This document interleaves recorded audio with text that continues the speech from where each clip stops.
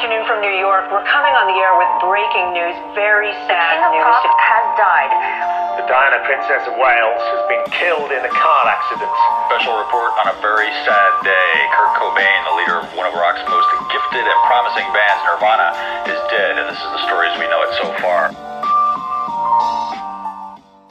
Hey guys, welcome to the trailer for Dead Famous the Pod. Oh my god, I am so excited about this podcast. I've only been going on about it for like a year and it's finally happening. I'll be discussing all things celebrities and true crime, from celebs who are murdered to celebs who are murderers, to kidnappings, to supernatural encounters, to embezzlement, even just to trending stories in pop culture that I believe should be a crime. All of it. Sports stars, you name it.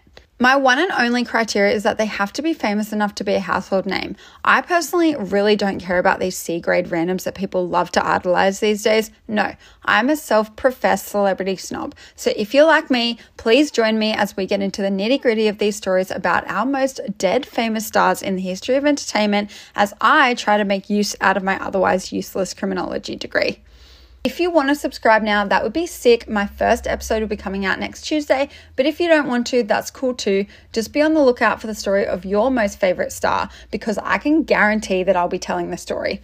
Follow my Instagram at DeadFamousThePod to keep up, and I promise that I'll get into the wildest of conspiracies just for you. Okay, I'll shut up now, but hopefully I'll be hearing from you next week when you give me your feedback on my first ever episode of Dead Famous the Pod, where we delve into what really happened to our stars.